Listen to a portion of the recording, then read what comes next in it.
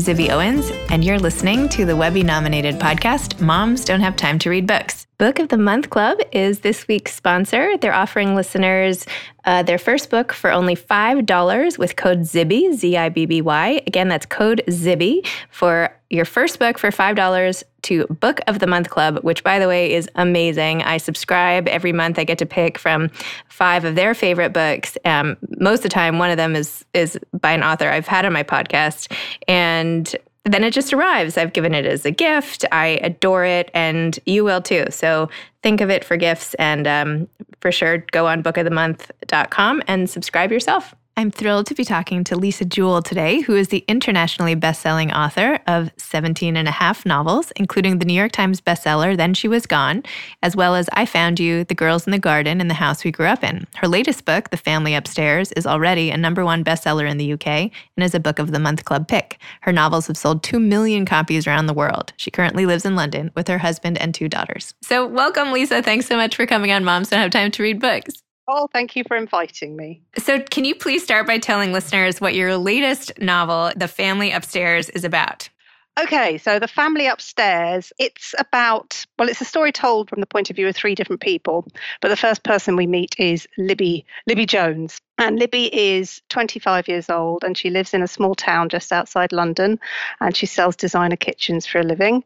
She's a very sensible girl. She's a very organized girl, and she doesn't really do spontaneity or surprising things.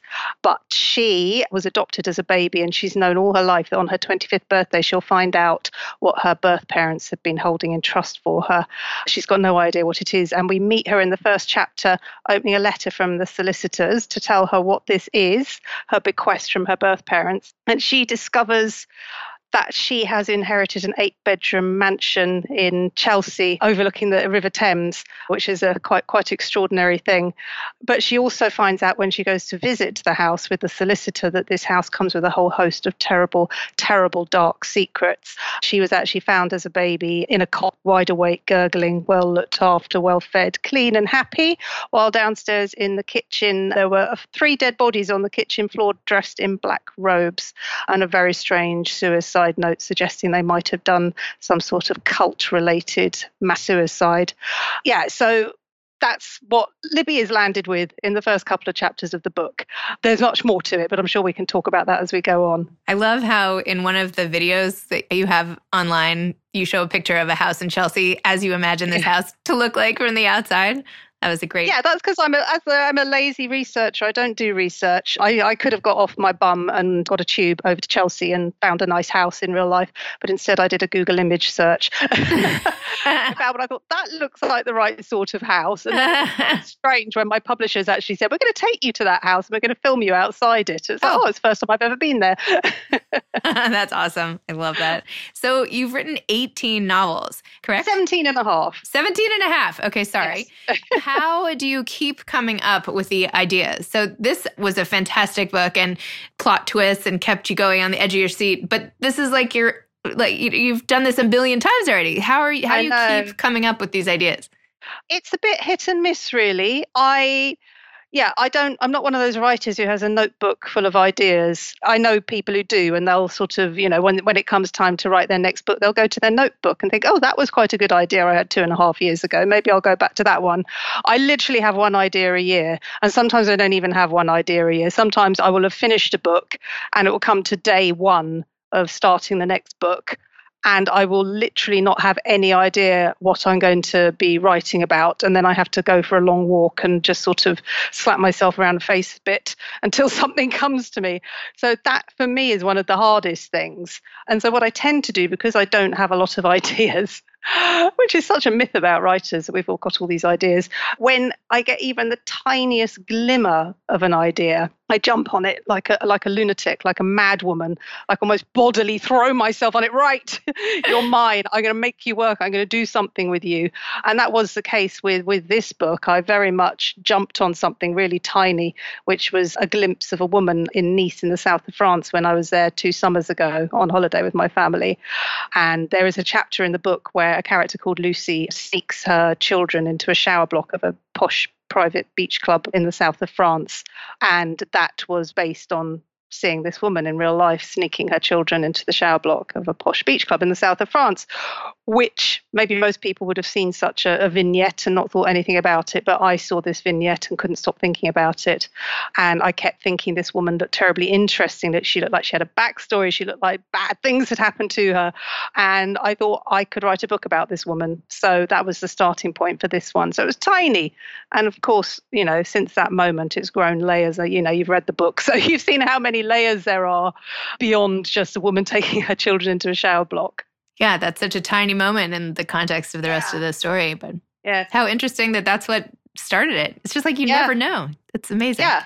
But it can be bigger things than that as well. There's a sort of what if scenario as well. So Then She Was Gone, which was 3 novels back from this one. The starting point from that was not, it was a bigger seed. It was just the idea of what if your child had been missing for years and then you found out that they'd been living next door the whole time. So something like that, So yeah, it can be anything, small or big. But yes, I'm very greedy for ideas. So the minute something comes, I'm on it. So all over it. One of the chapters, which was told from Henry's point of view, you wrote the following. You said, Bertie hasn't known whom else to turn to. As an adult man now of 41 years old, I have often used this refrain to get people to do what I want them to do. I didn't know who else to turn to. It gives the person you're trying to manipulate nowhere to go. Their only option is to capitulate, which is exactly what my mother did. So talk to me about this a little, and I'm wondering, have you ever used this to your own advantage? Okay, this is really interesting because this wasn't me. And I very, very rarely take things, when you're friends with a writer, you're constantly thinking they might be using bits of you to put into their books. And, is that based on someone we know? And it never is. It's never based on anyone we know. And it's never based on anything that anybody I know has done or said. But in this exact example, this was my friend. My friend said this to me. We were talking about the conundrum. And she said, what you have to do is you have to just go to that person and say, I didn't know who else to turn to. And then they'll have to do... And it's not, that wouldn't necessarily be my approach to a situation, but it was her very, very clever, manipulative approach. And did you take her advice? It's not really my style. I don't like putting people in corners and making people feel uncomfortable and pressurized. But, this wasn't me. This was Birdie. And it was absolutely perfect. No, it wasn't Birdie. It was Martina talking to Birdie. So it was the absolutely perfect person to use that little gift that my friend gave me, which I don't think I ever told her I put it in there. Tell her. I thought maybe I could use it with my kids. Like, I really need somebody to get me that water bottle and I have no one else to turn to. Let me just test it out, Yes. It's good, isn't it? It's a really good one. You never know. I'm going to just store it in my back pocket. Yeah. You also have this passage where Lucy, the character you were just referring to, came from the woman taking the shower in the beach club. She's walking through the house where previously she had been abused by her husband, and she has to go back, and I won't say why, but for various reasons she has to find herself there.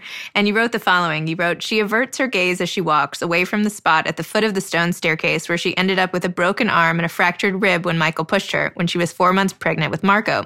She averts it from the spot on the wall in the corridor where Michael banged her head repeatedly because he'd had a bad day at work, or so he explained an hour later when he was trying to stop her from leaving because he loved her so much because he couldn't live without her. Oh, the irony, because here he is, married to someone else and utterly and entirely alive. Talk to me about this passage. Oh, yeah. I mean, I guess it's a trope, isn't it? Writing about abusive relationships. I've never been in a physically abusive relationship. I've been in a mentally, psychologically abusive relationship. And I don't know. It's just one of those things that as a writer, it's really interesting to get your teeth into it, to imagine how you would feel if you had found yourself in that position of being, in her example, in a long marriage with someone who treated her like that, someone who tried to kill her and was, physically that violent. So, writing those scenes, because I think there's 2 or 3 scenes set where Lucy goes back to this guy's house, and there's a very particular reason why she has to keep her worst nightmare come true, and she never wanted to see him again. They were really easy chapters to write. It's a horrible thing to say, but they were kind of juicy because it's all there, isn't it? And I was just with her when she was walking into the house, and I was looking at the house through her eyes and imagining all the memories the shocks and the pain. And yeah, so those passages were incredibly easy and exciting to write from a writer's point of view. It just seems so visual to me. I can like feel, you could feel like as if you're, I don't know, doing one of those the maps where you can like actually have a 360 view if you turn yourself around. That's how I felt in that moment with Lucy. That's how I felt writing it. I very much. And even while we're sitting here talking about it now, I'm there in that hallway. I'm looking at the bottom step. I can see the steps and I can see the wall and I can feel how she was feeling. So yeah, it's very, very piquant, very real. And I guess all of us have some sort of place where something unpleasant or traumatic or something has happened. And then you go back and how do you feel again? So yes. Oh, absolutely. Yeah. No, I was going to use an example from my recent life, but it's so pathetic. No, give it to us. Well, I moved out of my house for 8 months to have renovations done. And we rented this beautiful, beautiful apartment up the road, which we were terribly excited about living in because it was very luxurious.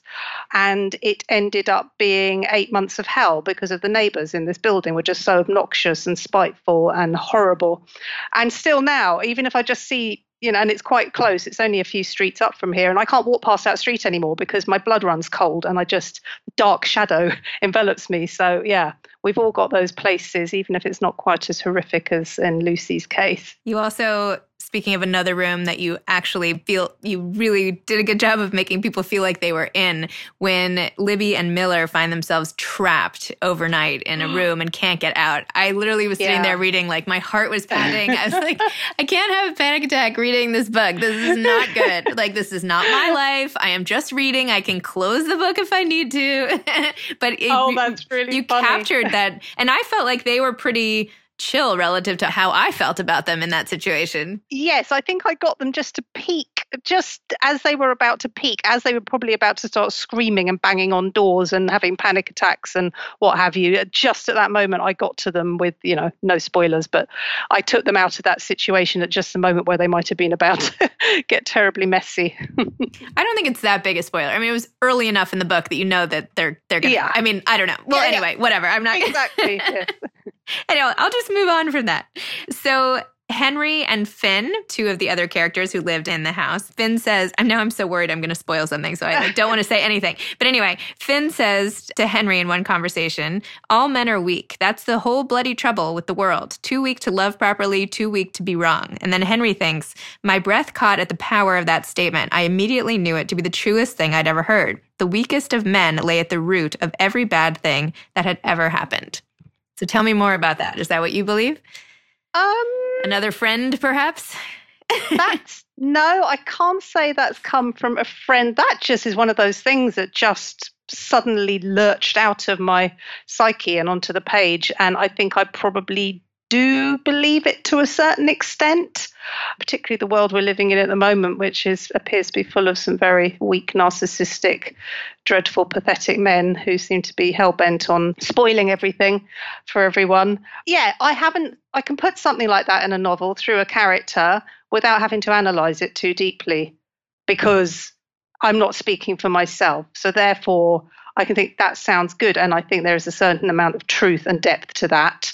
But I'm not going to now extrapolate into some sort of long analysis of whether that's true or not, and examples through history and research and statistics. But I think, I very much, that came from me through a character, but that came from me because I think on a certain fundamental level, I do believe it's true.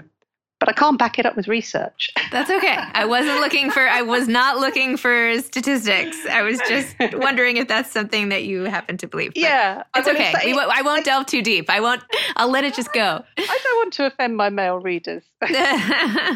So you had one of the most memorable lines in the book was in your acknowledgments, and you ended like this in the acknowledgments. And lastly, thank you to the 2 double vodka and tonics that saw me through the last 3 chapters of this book late on a Friday night and helped me find the last few lines that I knew were hidden away in there somewhere. Cheers. That was yes. Awesome. Do you want to hear about that? Yeah, I'd love to.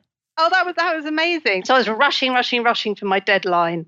And I really wanted to get this book finished by the end of the week. And it was Friday and about 6 p.m. And I wrote while the children were at home. And I never normally write while the children are at home. Normally, the minute they get home from school, laptop's shut and I'm done.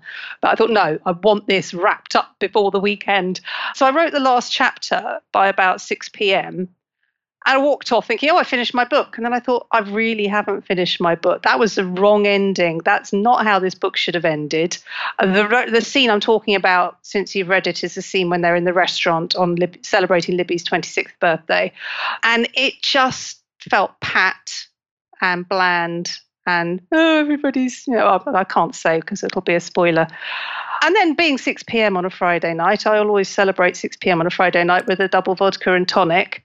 And I did this. And the minute I had it, I just needed to get straight back to the manuscript. And so I opened up my laptop again and just wrote this chapter, which it's hard to be objective as a writer, but I felt very strongly that I'd made the book, that chapter was what totally completed the book and gave it depth and meaning and everything that it needed for it to be a fully satisfying read. But so, vodka did that. Well, thank you, vodka, for that fabulous last chapter that is like haunting me, and now I can't get it out of my mind. So thank you for that. It haunts me as well. If right? That makes you feel my better. I'm totally haunted by it.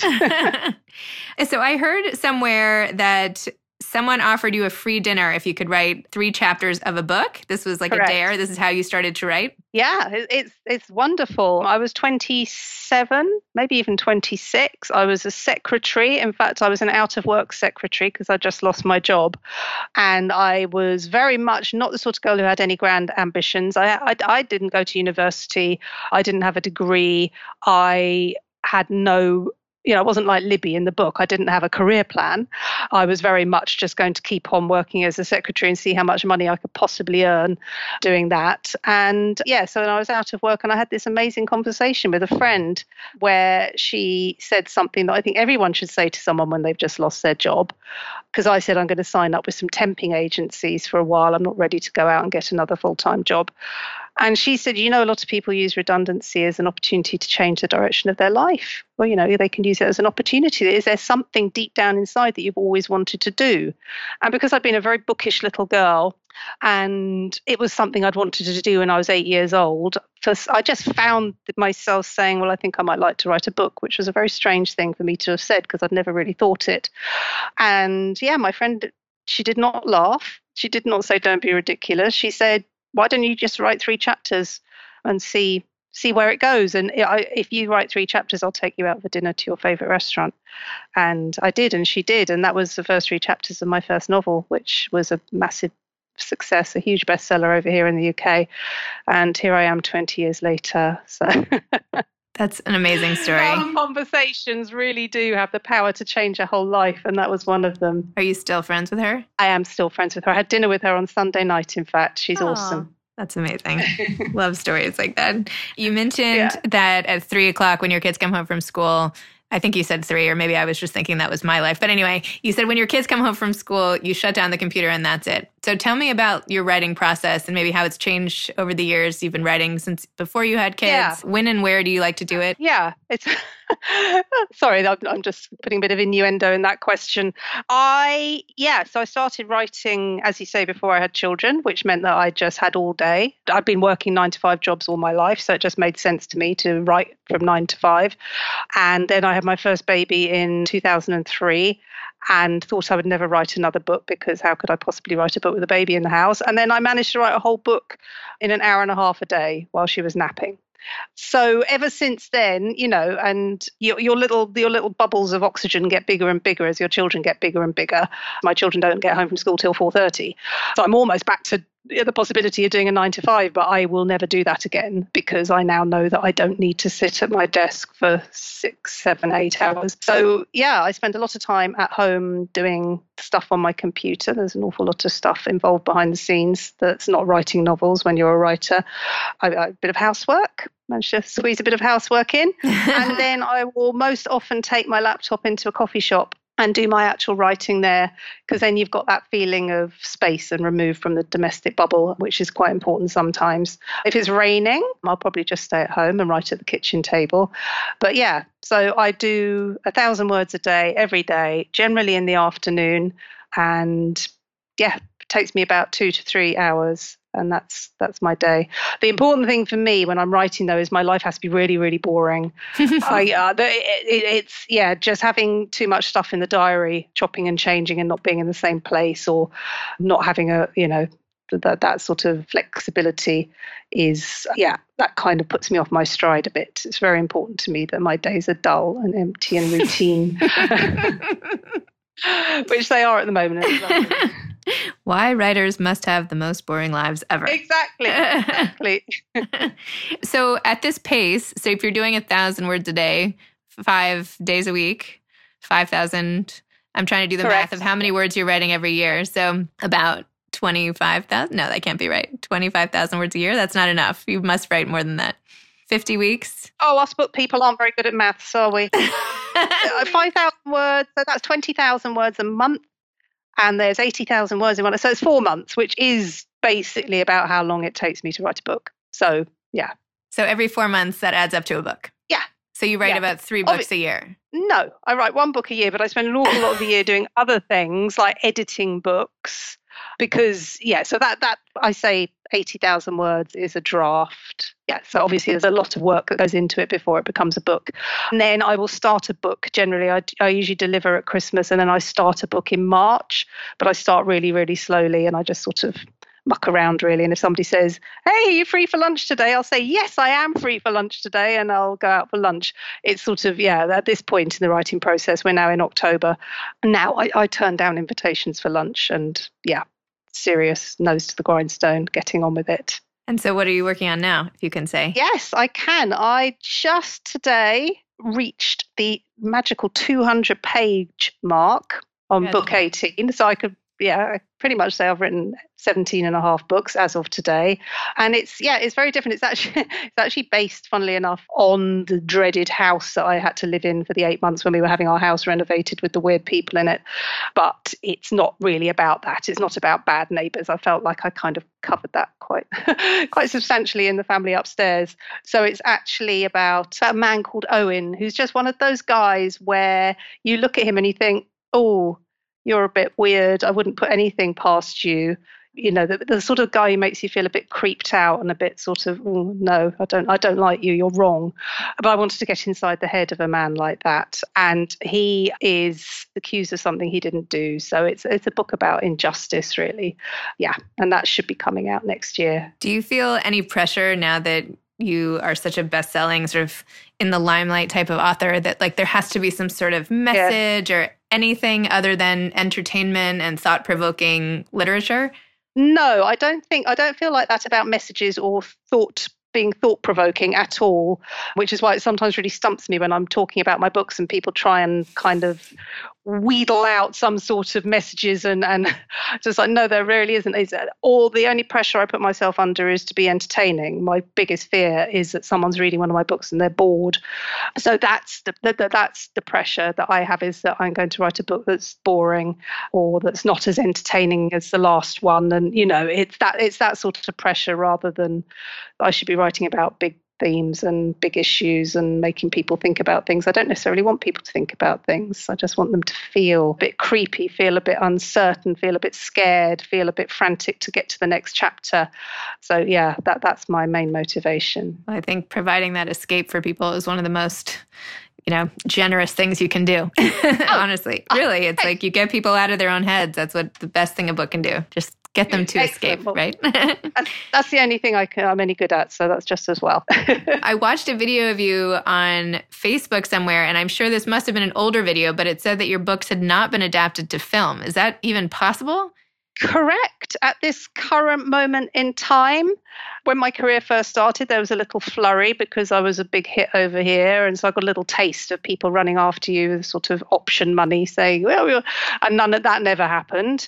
And then it all went very, very quiet for a very long time. And now my career's taken a little upward peak again. And I've currently got 4 books under option, 3 in Hollywood. Amazing. Yeah. So 3, I don't know, statistically, if I've got 3 under option, statistically, surely one of them's got to come off. I don't know. So The Family Upstairs is under option. Watching You is under option. And I Found You is also under option. Oh, good.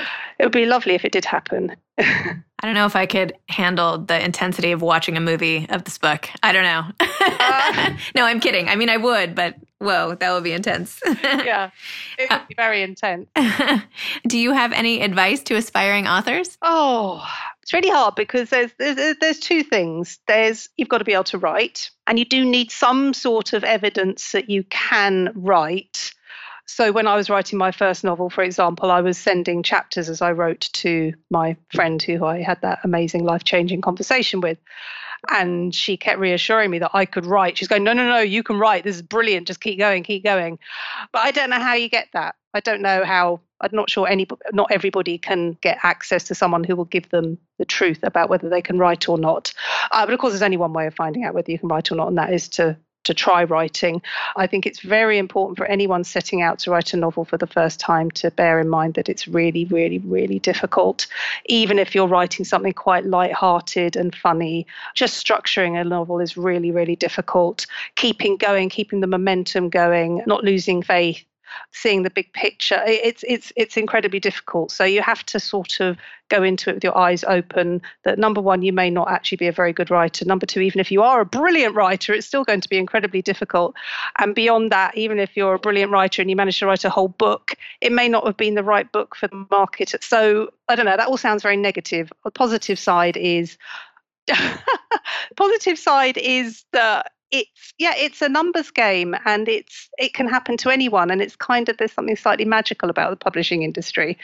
There's no formula. I think people think there is a formula, but there isn't, and that's what the publishing industry is always looking for, is that thing that they didn't know they wanted until it suddenly appeared. So yeah, I would say sort of go into it as a realist, but also just keep a little bit of that sort of magical optimism alive as well. Excellent. Well, thank you so much for all of your time coming on Moms Don't Have Time to Read Books, and for all of your amazing novels. And I can't wait to read the next one. Oh, I can't wait to finish it. Thank you very much. Thank you.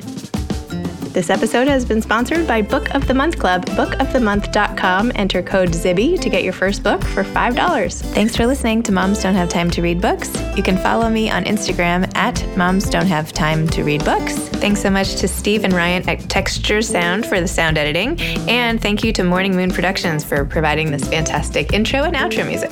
Thanks for listening. You could always email me at zibby@zibbyowens.com.